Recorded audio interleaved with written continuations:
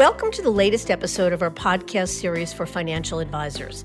Today's episode is Creating a Destination for Other Advisors, how a $600 million breakaway team transformed into a $2.8 billion business. It's a conversation with Todd Resnick, co-founder and president of One7. I'm Mindy Diamond, and this is Mindy Diamond on Independence.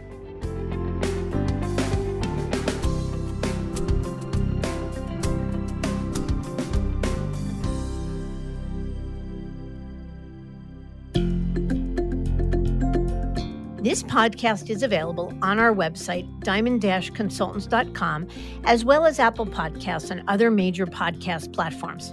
If you are not already a subscriber and want to be notified of new show releases, please subscribe right on your favorite podcast platform or on the episode page on our website.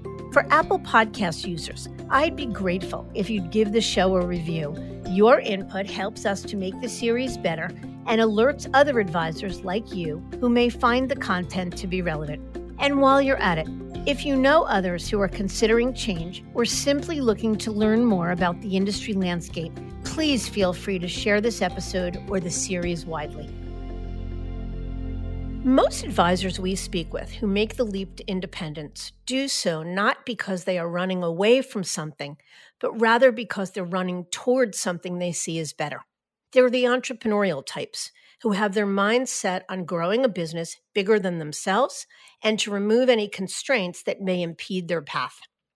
The guest on this episode, Todd Resnick, speaks much about that early vision and demonstrates clearly how he and his colleagues were able to achieve what they set out to, and then some.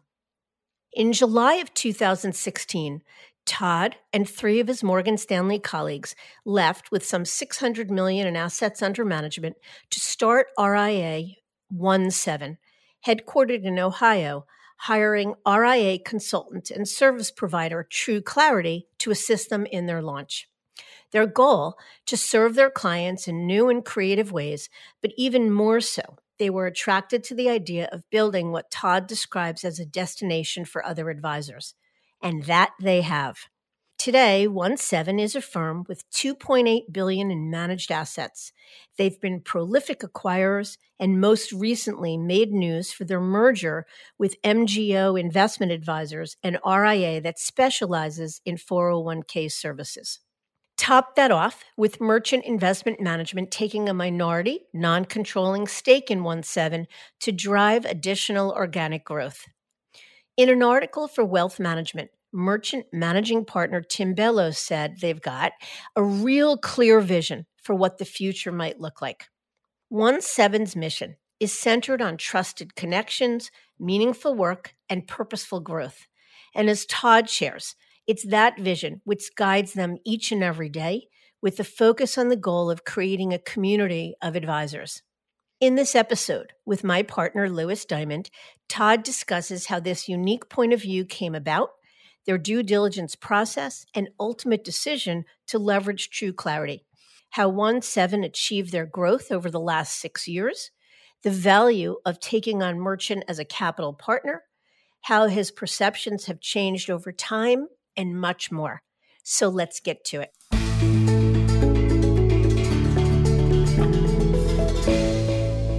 Todd, thanks so much for joining us today. Thank you. Pleasure to be here.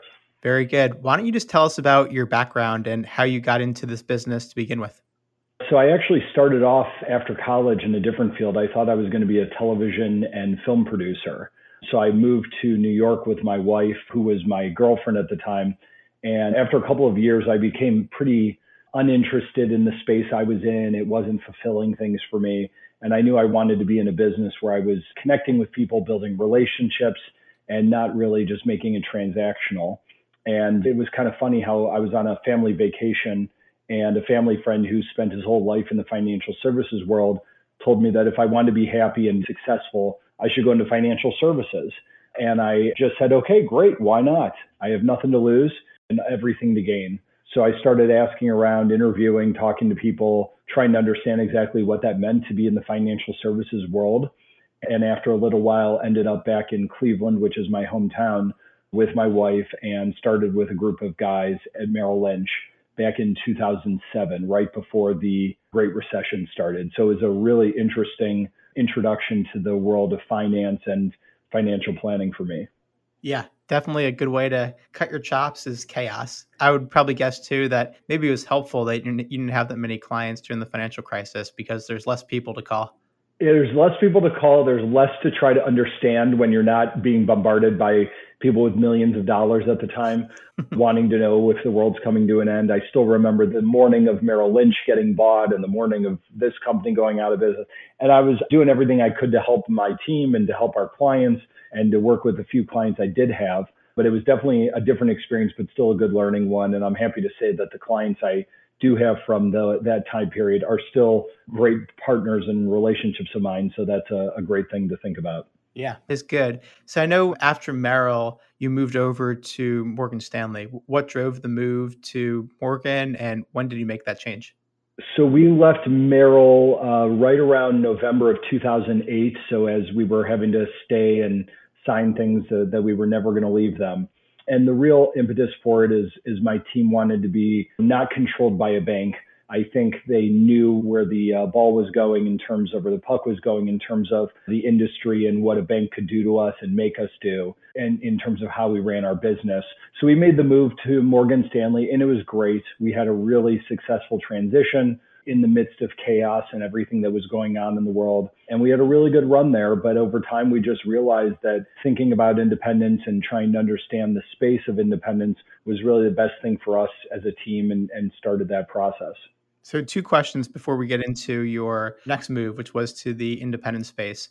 As your team was thinking about, okay, we're at Merrill, like you said, not looking to work for a bank. How did you reconcile in your mind that you're going from one major firm to another, even though Morgan Stanley isn't a bank in the same sense that Bank of America is a bank? They still obviously operate in many of the same lines of business. So Correct. How did you pick through the differences between the firms? I'll say jokingly that the first part really wasn't my concern. I was so new and so green at the time that I would just felt lucky to be taken with them. So they called me one day and they said, well, you can come with us, but you have to go back into the training program and you'll be on salary. And I was like, well, that's great. And they really believed that at the end of the day, going to a place like Morgan Stanley, we got some really great partnerships lined up right away with the fixed income desk and people like that. And I think it was just the feeling that we got of how we were treated at the time by the leaders at Morgan Stanley and the support they were giving us to make the change over to their brand. But I agree with you. I think looking back now, knowing what I know, it's really hard to sit there and say, well, we're going from this large brand to this large brand, and here's all the reasons why it's great for you. It was good for the advisors, let's not lie. I mean, everybody was writing a check and everybody was willing to give you something to make the transition, which is definitely a positive from an advisor standpoint. But at the end of the day, I don't know that there were a long list of major positives for the client, especially, like I said, looking back on what I know at this point. Yeah. Although at that time period, very, very different environment than today. And for a decent team, the options were pretty scarce, especially compared to today. If you were extremely entrepreneurial, you could have dipped your toe in the independent waters, like the folks who started Luminous Capital. They were really outliers. So you really just had going to another major firm, especially during a time of chaos. Exactly. And we said we would never do that again, right? Like at what point do we say, well, going to this firm now they have a better bond desk or they have better investment solutions. And to your point, back in 2008, if we had really understood the entire landscape that was out there, and like you mentioned, it wasn't what it is right now, it would have been spectacular. Now, at the same time, there could have been even more concern from our clients over what does it mean? How does it work? The world is in a situation of chaos. They may have felt even less comfortable. I don't know. But maybe it was the right path. It was certainly the right path at the time. Yeah, it was the path that got you to where you were today. So it wasn't a bad one. No, not at all. Let's talk a little bit about your team structure and just the overall business makeup at Morgan Stanley. I believe you guys were managing close to $600 million at the time, but can you just explain what the team looked like, what you focused on, how you built the business, et cetera? Yeah, it's funny. I was thinking about that in preparation for today, and I realized, and I still say this, that there were 3 very distinct personalities on our team at the time. I was the young guy. I just did all the stuff they asked me to do, and I learned and soaked in everything I could. One of my partners, Stuart, was the fixed income guy, knew the fixed income space really well. and all of his clients were old-time friends of his. He was a rabbi in his former life. So as I've said, every client he either married them, bar mitzvahed them, birthed them, or buried someone. So everyone was his best friend. Bruce was more of the markets guy. He was more of our sales guy. He was out there pounding the pavement out there all the time. And then Mike was the third partner. He was the CFP, really the planning background. And I always joke that Mike is the guy that walks into a bar and someone just says, Mike, I've been thinking about you. I just got $1 million and I need you to help me. That's how Mike has built his business, I always say. So we had 3 really different personalities, 3 really different backgrounds, which for me was incredible learning. And I knew that no matter where I was with a different potential client, who to bring to the meeting in terms of personality, perspective, background, things like that. And we really worked in a nice way together for a long time. Everybody had their clients who were their primary clients, but we would serve as backup to each other and again, bring our different expertise or knowledge to the space. And for me, what I really decided on early on was, as the young guy, I was 27 at the time, was that I needed to find something that I could do that would make me so valuable to the team that they would never want me to leave. So I really took on a lot of the behind the scenes stuff, due diligence, understanding what we want to invest in, building models, eventually running plans, presentations, meeting with their clients. And I just got to know how to do everything. So as time went on, I became more and more of a part of the team, became a partner, and it worked out really well for us for a long time. That's smart advice. Make yourself indispensable and figure out something unique to bring to a business. So that's a great way to find your footing. Yep. So what motivated the team to consider alternatives? I know ultimately in 2016, the team left to go independent, but what led up to that decision? I think the first part of it was what a lot of advisors come up against was someone telling us that we were crazy, for lack of a better word, for giving up so much of our paycheck every month. And then for us to actually do the due diligence of, well, what are we getting for that money? And that's not what we're here to discuss today necessarily. Every advisor out there knows what they're getting and what they want and what they're giving up to the house. That's what everybody understands. So we started there with, okay, can we do better for ourselves and our families? Yes. And then we started doing all of the due diligence of, well, what does it mean to go independent? What resources are out there? What tools are out there? And we decided that if we were going to do this, we looked at the Schwabs, we looked at the Ameriprises, we looked at the joining another firm and becoming part of their RIA. We knew the 2 things we wanted to do were, one, do it by ourselves, and the other was to build something that could cater to the model we used to know and the model that our clients knew. So we wanted the experience to be very similar in terms of the resources and tools, whether it was secured lending, whether it was robust fixed income and investing, whether it was the financial planning tools, the way we did reporting. We didn't want anything to change the best we could. And we wanted to obviously expand and increase the tools and resources that we had. So that was really what it came down to was, can we do better for ourselves? Can we do better for our clients? And can we replicate or build on the experience that we were all having? It doesn't sound like you were super unhappy with Morgan Stanley. It was more just you bumped up against the operating model or the business model, which was being an employee of a major firm. I think that was a big part of it. What are we getting and what do we need? And then for me on a personal level, and this is probably something a lot of listeners will think about, or at least a certain amount will, I wanted another challenge. For me, it was, I was 35 years old. And I love my clients as people and the relationships that we have. I'm not an investment guy. I don't love sitting and looking at the markets and studying them and all of that stuff. I was just looking for another challenge and a growth opportunity for myself.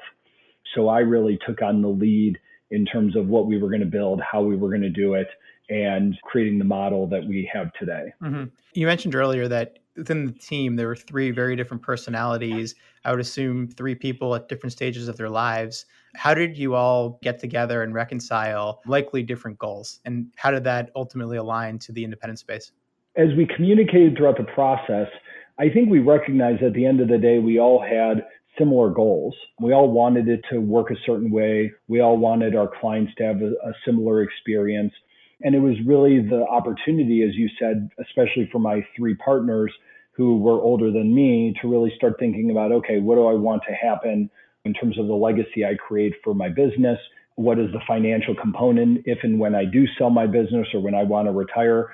So there was that conversation, but I think looking back, especially at the beginning, we didn't even think about it the way we do now. We didn't know in everything. And I think the first year, 18 months, it was really just trying to figure out how to swim in the space of being independent. And then obviously the time we spent in the beginning to build it up, but having those conversations about what everybody wanted, having the arguments around what everybody wanted and what they needed out of this, I'll never forget them. I'll tell you that. Well, it seems to have worked out the way it should.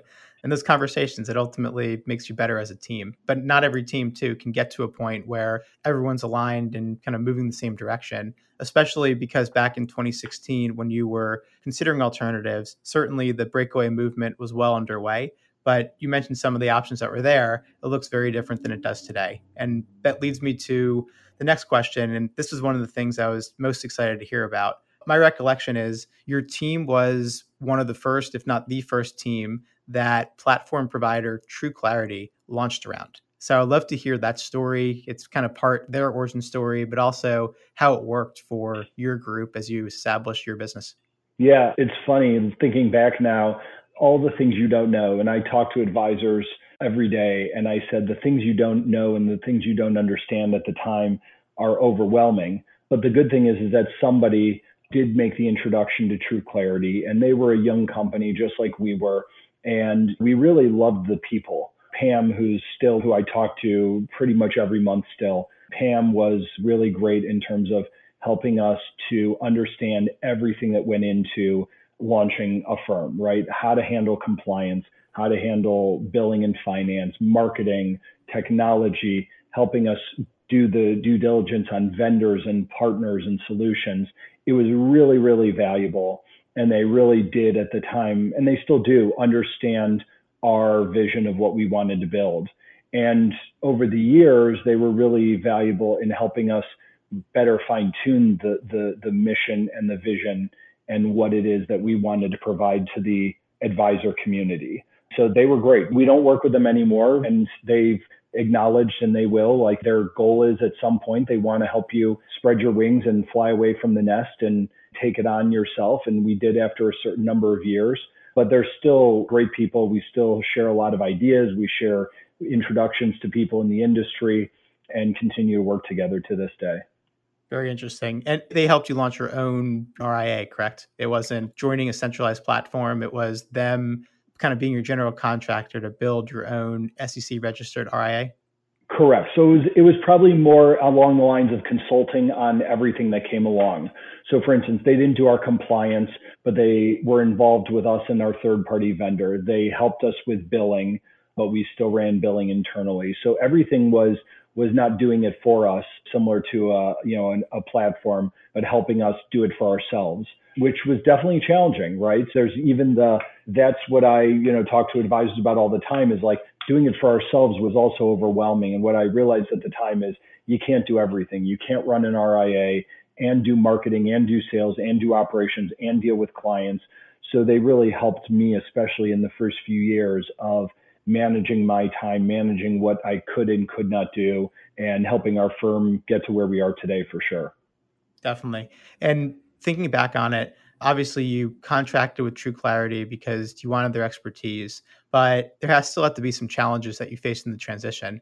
Maybe just think about one or two unexpected surprises and how you overcame them. Well, I mean, I'll never forget the first night actually I should say the night before we launched. Our lawyers, we were still trying to figure out the operating agreement. And our attorney said at probably 7:00 the night before we left, you can't resign tomorrow. We don't have an operating agreement. I'm like, well, that's going to be a problem because all my partners have cleaned out their offices. So we're resigning tomorrow at 9 a.m., whether we have an operating agreement or not. This is going to happen. And I remember sitting at my kids were at the pool, and I, honest to God, sat there on a chair at the pool crying because it was just so overwhelming, so challenging, so exhausting to get to that point and have something like that be said to us. That was definitely a first one. The second one was the first, I'll call it mini audit that we got, which is the thing that I think that's like the scariest thing that happens. I was actually on vacation and our compliance consultant jumped in and took on some of that role and helping get things navigated. The third thing is just the things you don't know, right? The technology, picking one vendor at the beginning and realizing pretty quickly that that wasn't the right vendor, picking partners that you realize aren't the right partners, and having to real quickly within the first 365 days, navigate in a different direction, hire somebody else, onboard a new platform, offload from an old platform. Those are things we didn't really expect to have happen. But at the same time, I'm glad they did, right? Because they helped us realize things that we didn't realize in the beginning, or helped us learn how to better evaluate what we need and what tools we need. And like I said, have gotten us to where we are today. Yeah. Thank you for sharing that. Sorry you had to, you broke down crying, but it's okay. It's part of life. You know what? No, it's part of life. And it was a moment of, I just need to get it out, and that's okay. It's all right.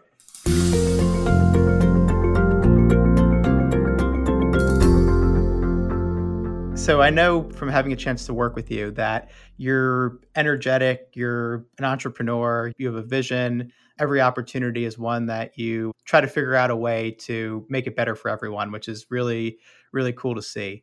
But in the beginning, it had to have been much more about just building a platform for your partners and for your own clients. Can you explain how the vision for 1-7 has kind of morphed and changed? Or maybe it's been exactly what you attempted it to be. But I think a lot of folks go independent. They have one thing in their mind of how it's going to go and what they're going to build. And then once they get started, either positively or negatively, plans change. Yeah, that's a great question. There's a lot there. So the original concept behind 1-7, we hired a branding firm, and the few things we said were, we want a name that doesn't say advisors, partners, planners, capital, wealth management, or anything like that. We wanted to be very different. We wanted to talk about things from a different perspective.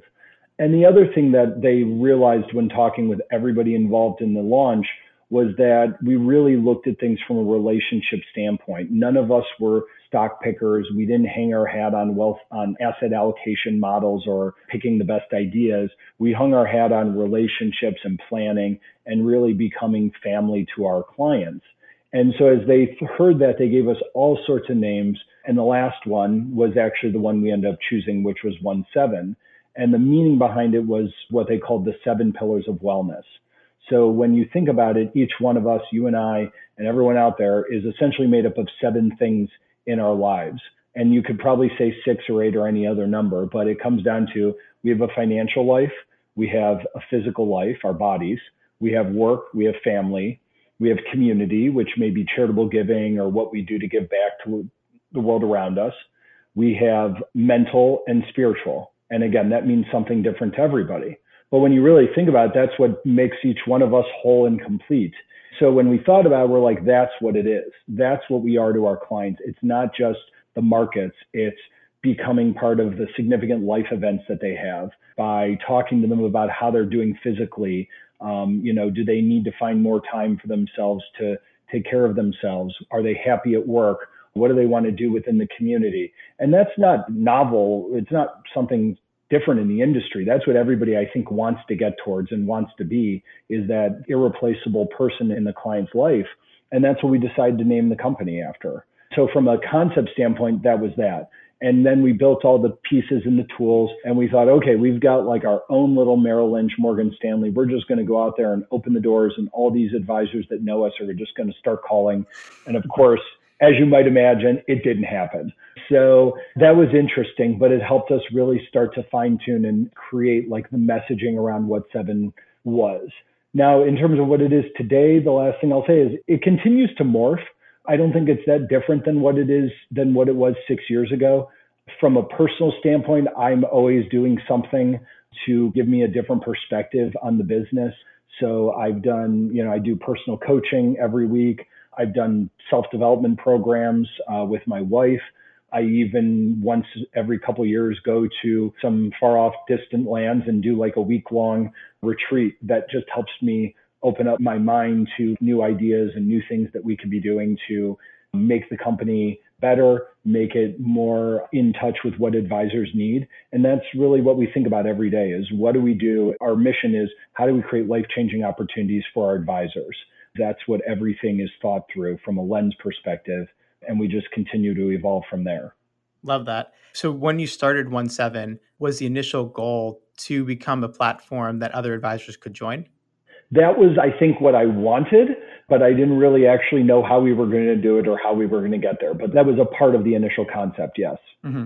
I'm completely with you that you build a platform and you have all these relationships. You would think that people would just follow, or you would hope.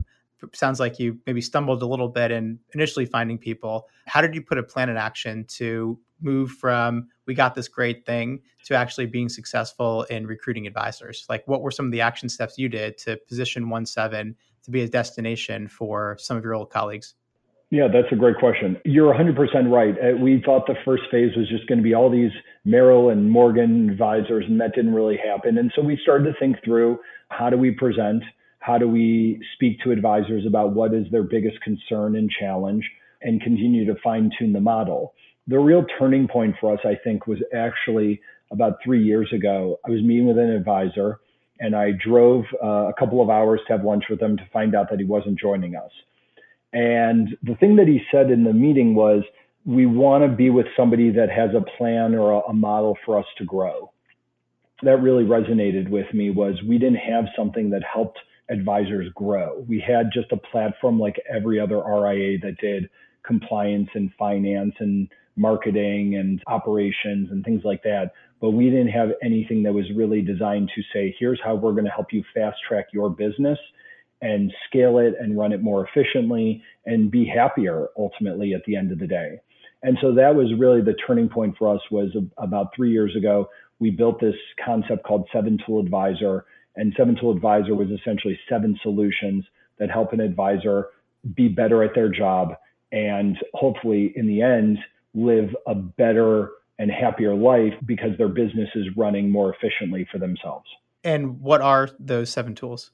So the 7 tools are, the RA itself is the first tool. So all the things that RAs do, right? Compliance, technology, finance, marketing, operations. Those are the 5 core things we say. The second platform is a 401k platform. So we have a sister firm that we just finalized our merger combination with.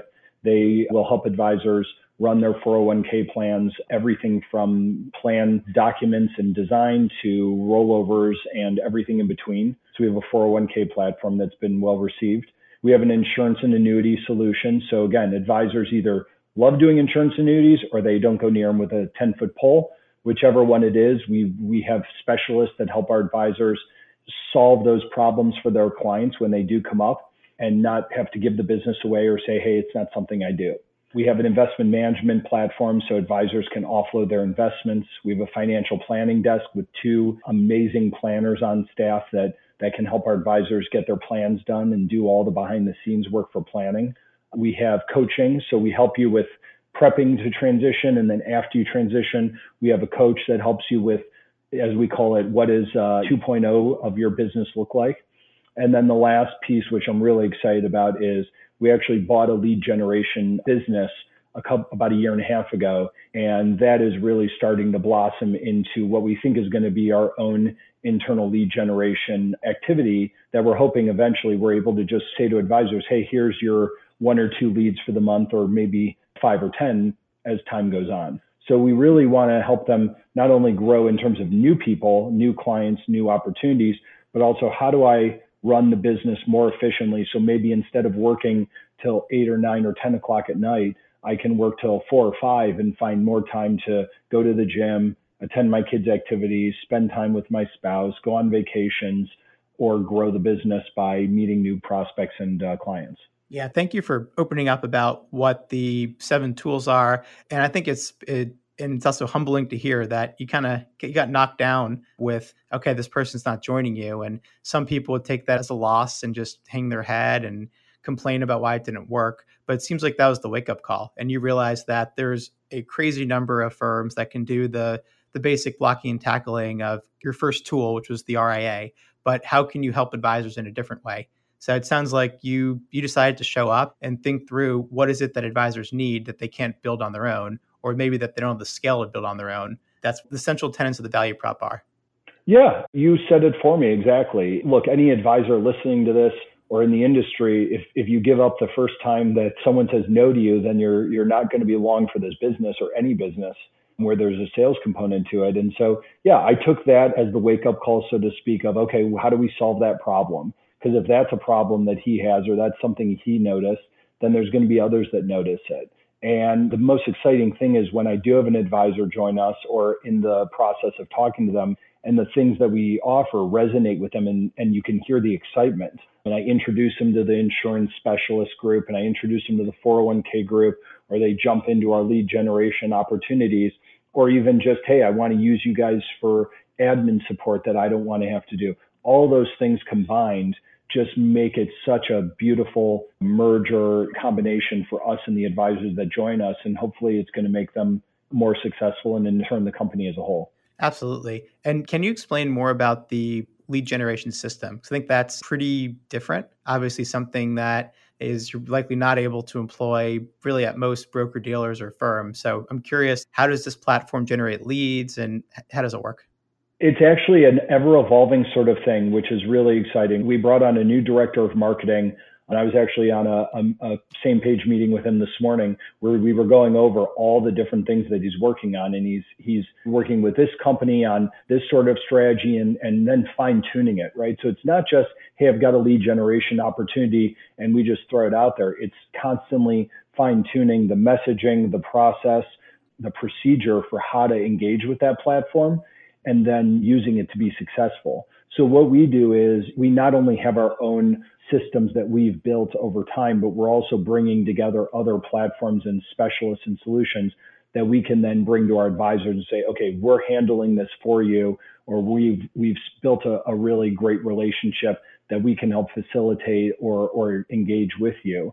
The beginning of it was actually this business called College Funding Evolution, which is the company that we bought, which specializes in late stage college planning. So helping families figure out, what college does my kid want to go to? What's the cost? What's the budget? How am I going to pay for it? And what services does my child need to pick the right college? And so it's changed over the years because of pre-COVID, it looked one way, COVID and post-COVID, it looks a different way. But even still, I just heard that we have an advisor today or tomorrow doing a webinar that has 350 RSVPs right now. Wow. So even if half of them show up and then half of them do a meeting, you're still talking about engagement that happens. In very few things that I've heard of does an advisor get 10, 20, 30 qualified meetings with potential clients from a webinar. It's pretty awesome. I would agree. And thank you for sharing that.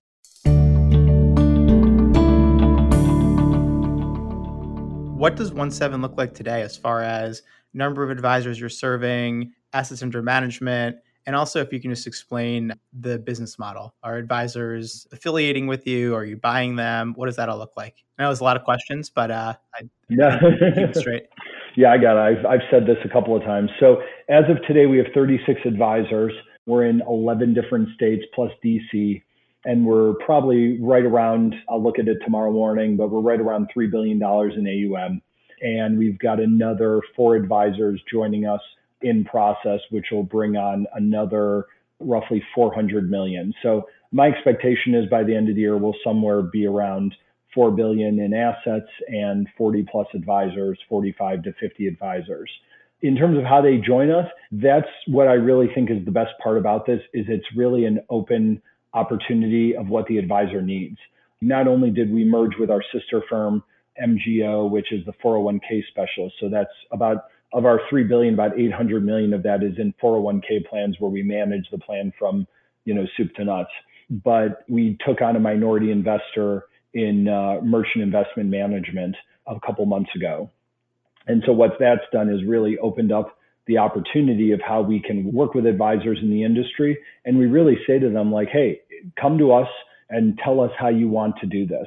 Do you want to walk away tomorrow and sell everything? Do you want to sell over a couple of years? Do you want to join us and sell a portion of the business? Do you just want to join us and use us for all of our tools and resources and continue to do everything and run everything and own everything? So it's really an ongoing collaboration with the advisor to build the model and the solution that's right for them. And it's been a great partnership so far in that exercise. Yeah, and I definitely want to talk about why and how you partner with Merchant. But maybe before that, let's talk about the recent merger you announced with MGO, which was the 401k firm. So it sounded like you've had a relationship with them. What led to the actual marriage happening, and how did that all work? So 17 back in 2016 actually had 7 founders. Me and my 3 partners from Morgan Stanley, and then Ron Gross, who was the CEO of MGO, and 2 people from his company, his partner Paul, and actually his nephew Rick, who was the one who introduced us. So Ron and I and Rick, more than anybody, collaborated beginning in the summer of 2015, all the way up until our launch in the summer of 16. We really collaborated on everything that was going to go in to start the RIA. But Ron and Rick were still at MGO, running 401ks, running that company, which was incredibly successful on its own. And so over the years, more so than anyone else, I just kept having the wake-up call and the realization that in order for us to really build the business the way we wanted to, in order for us to 100% put everything into creating the right experience for advisors and their clients, we needed to be one company to bring all of the talent, all of the energy, all of the ideas together and harness it into one business. So the driver behind it, what really started that was in March, April of 2020, when the markets were doing what they were doing and COVID was happening. One day I just wrote my Jerry Maguire sort of manifesto, or whatever he calls it in the movie, but my white paper on why we should merge together, and sat down with Ron the next day and read him my whole report. And he goes, I agree. And that was it. We started that day okay, what's the next step? And we went through a real thorough process of figuring out how to do it, when to do it. And it took until May 1st of this year, so about almost 2 years of constant back and forth and work to get it done, but it finally did happen. Congratulations. Thank you. That's exciting. So let's talk about some of the advisors that you've brought on. We don't have to go one by one, obviously, because you have a lot of advisors, but what's maybe 1 or 2 representative groups that you can share, and what led them to you versus either starting their own RIA or going somewhere else? Well, there's so many great examples, as I'm sure any firm could share, about a success story. A couple that stick out for me are actually 2 of our most recent advisors that joined us. When we met with them, we talked about not only the ways we could help them in terms of their business from a financial standpoint now and in the long run, but also the ways we could leverage 7tool Advisor, the components to help them with their business. So originally when they were joining us, they had a third partner that was going to be part of it, who was going to be doing the planning. But for some reason, I can't remember, he didn't join them. So right away, we were able to step in and help them with planning by taking that off of their plate. We were also able to help them with admin by providing them all the admin support they needed, so they didn't have to go out and hire an admin as they were trying to figure out how to transition their business over. So I think that was one really great one. Another one that I thought was really fun, I mean, I look at all of them as fun in their own way, was a great team that we have. It was a father-daughter team that were looking to leave a different RIA, and there were some things they had to get unwound and solved in order to do it. And we spoke for years. We would talk, and then we would lose track of each other and talk again, and then just really providing consulting and as much support as possible. And we were actually able to bring in Merchant at some point to help them just think through solutions, alternatives, and options.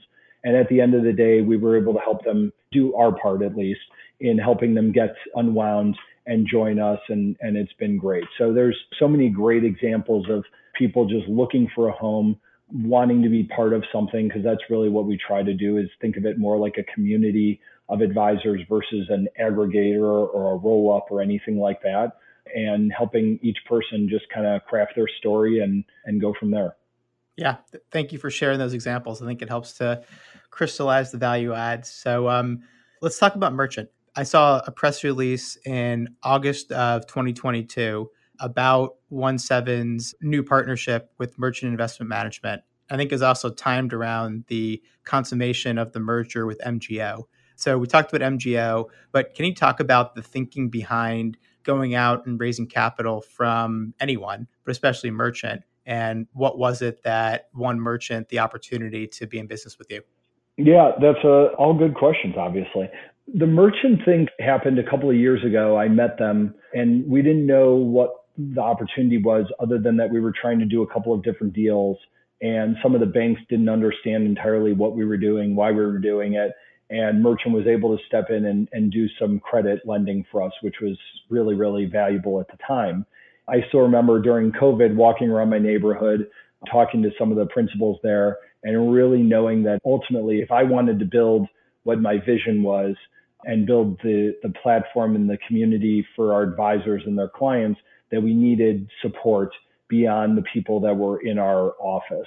We have a lot of great, bright people, but as you know, like anything else, sometimes you just need that other perspective. You need to step away from the table and get a different point of view. So Matt Brinker, who's one of the principals there, I think it was him, said, if you guys did a combination of MGO and 1-7 and even this lead generation business, that's the type of platform that we want to be partners with. That really stuck with me because I thought, okay, this is going to help us with our secret sauce and building it out. So we just hit it off with them. Quite honestly, we didn't do at this point, we didn't go and do 10 months of due diligence on multiple partners. We really felt like this was the right one for us from the beginning in terms of how they worked with us, how they communicated, how they were always ready and available through text message or anything else to just get on the phone or respond to a question or call. It was just always been that type of working relationship. And we knew that they were going to give us the tools and support us with what we needed to really solve advisors' problems in terms of what they want to do with their business, how they want to monetize it or sell it or pass it on to their children or partners. They were just ready to jump in and get to work on that with us. It sounds like it wasn't about the liquidity event. It was more about what having them as a partner did for your business from a strategic standpoint. Is that accurate? Yeah, honestly, at this point, we didn't need to sell anything. We didn't need cash or anything like that. We have a strategic vision. And if we want to build it, we believe that being partners with them was going to make it a reality. Yeah, love that. Yep. And does any part of you regret that now you don't get 100 cents of the profits, that now it's split up and you're sending some to Merchant? No, I mean, look, there's always a cost of doing business. It's the same way for an advisor thinking about joining us, right? That there's nothing's for free, whether you're at Merrill Lynch or 1-7 or anybody else. There is a cost of doing business. There's a cost for being part of a platform, not having to take on everything yourself when you're an advisor, not having to do compliance and operations and billing and everything else. And for us, it was, okay, we get a lot of great thinking when it comes to how to do something and how to be successful with it. So when we have an opportunity for a new partnership, we bring in Merchant right away. They help us with all the behind the scenes analytics. They help us with really looking at different angles and all the different options and variables of anything we're trying to accomplish and helping us know when it's time to walk away in theory as well. So I don't regret it. And I think in the long run, based on what I know they want to create and what they want to help us create, that it was definitely the right move for us and for the advisors that are part of our firm. Yeah, it sounds that way. And that's the thinking that a lot of independent business owners go through is, okay, I may not need the liquidity. If anything, I might be better off waiting to raise capital when the business is larger. But you do a deal like this if you believe that the partnership is going to accelerate growth and help you build an even bigger business. And if you weren't sold on that, then you wouldn't have done the deal. Yeah, and it's the same for an advisor where I've talked with advisors in the past that have said something to the like of, well, I'm going to wait until I grow more to do something like this or do something like that. And I look at it like, well, how do you know it won't happen by joining us, right? It could accelerate growth. It could accelerate opportunity. And I think that that goes for all of us in whatever we're doing, that I just looked at it as an accelerator. And it has happened, right? In just a few months of being partners with them, some really huge things have happened. Some really huge things are in the works. And I really do think that a percentage of that happening is because of what we're able to come to the table with versus what it was just a few months ago. Well said.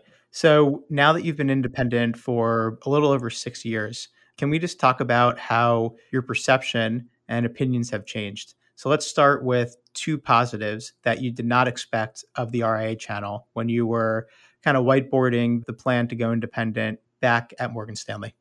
I'd say the first thing that sticks out that comes right to mind is I think advisors believe that a Merrill or Morgan is really the only place that they can get the best in class things, especially when it comes to alternative investments. And that might be a little in the weeds for this sort of talk, but the number of things that are out there, the ideas, the providers, and the ease of doing business with them versus what I remember from back at the Wirehouse model was really, really exciting. And it's growing day by day of people we're meeting, advisors we're talking to, the things that they're doing and the ideas they're bringing to the table.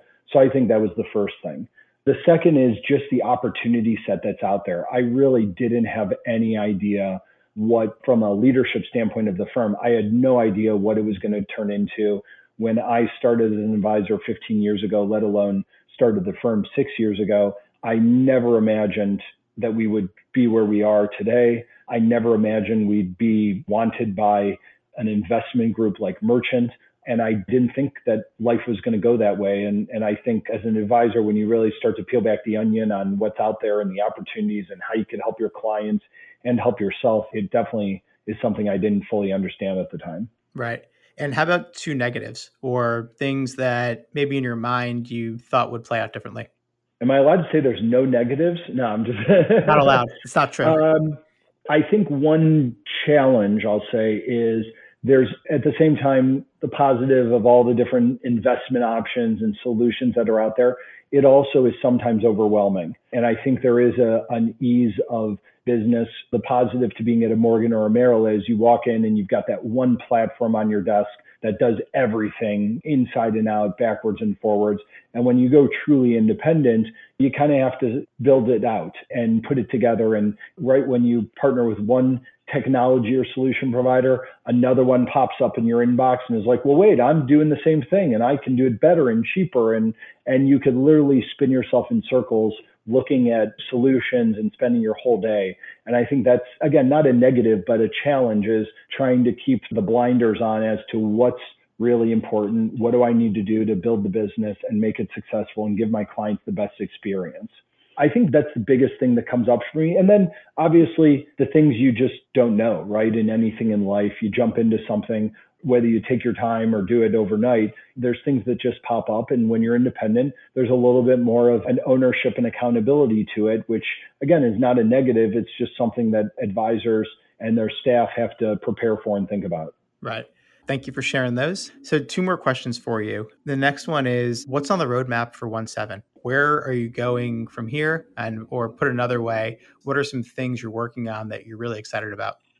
Well, we've got lots of amazing people that we're talking to, and I don't know what will happen with those, but I think some of them that I'm really excited about, it could turn into some almost like unique business lines for us that we could start to offer out to advisors to participate in terms of going back to that lead generation. I'm really excited to see where we go with that as well. You know, our hope is that at some point in the next 6 to 12 months, we've got really active platforms going that are bringing in 401k leads to our advisors and then private clients that are looking for solutions, whether it's insurance, annuities, managing their investments or something like that. So I'm really excited about that. And then just more tools that Merchant and us are working on in terms of providing solutions to our advisors and things that they're looking for when it comes to succession planning and building the future for their business.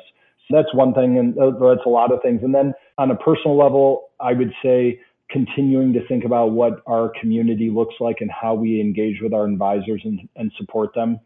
So we have our 3rd annual conference this fall, which is going to be outside of Cleveland for the first time down in Florida. And that's a ton of work, but it's really 3 incredible days of bringing everyone together to, to connect, to learn, to meet each other in some instances for people that I haven't met before, and just feel like they're part of something bigger than themselves and their 1 or 2 person practice that is in a city of their own. Yeah, that's a lot. You have your hands full. It's a lot. We have our hands full, but we run a good system for managing it all and have a lot of good people. And that's something else we're trying to bring to our advisors, new ideas and solutions to help them run their practice more efficiently. So yeah, there's a lot, and I'll be excited to report back to you on it all soon. Yeah, look forward to reading and hearing more.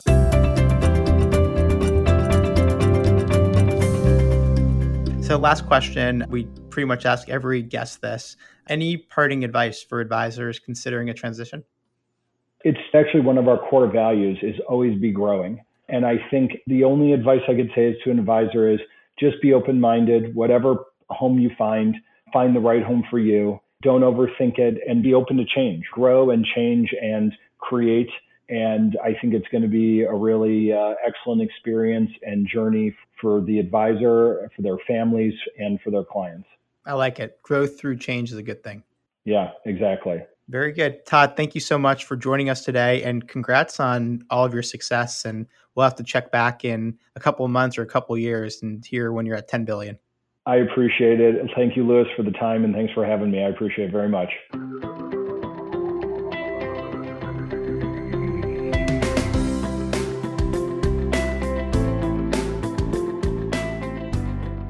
Todd shared an incredible story about growth through change, as he puts it. But it was his parting words that sum it up perfectly. Don't overthink it.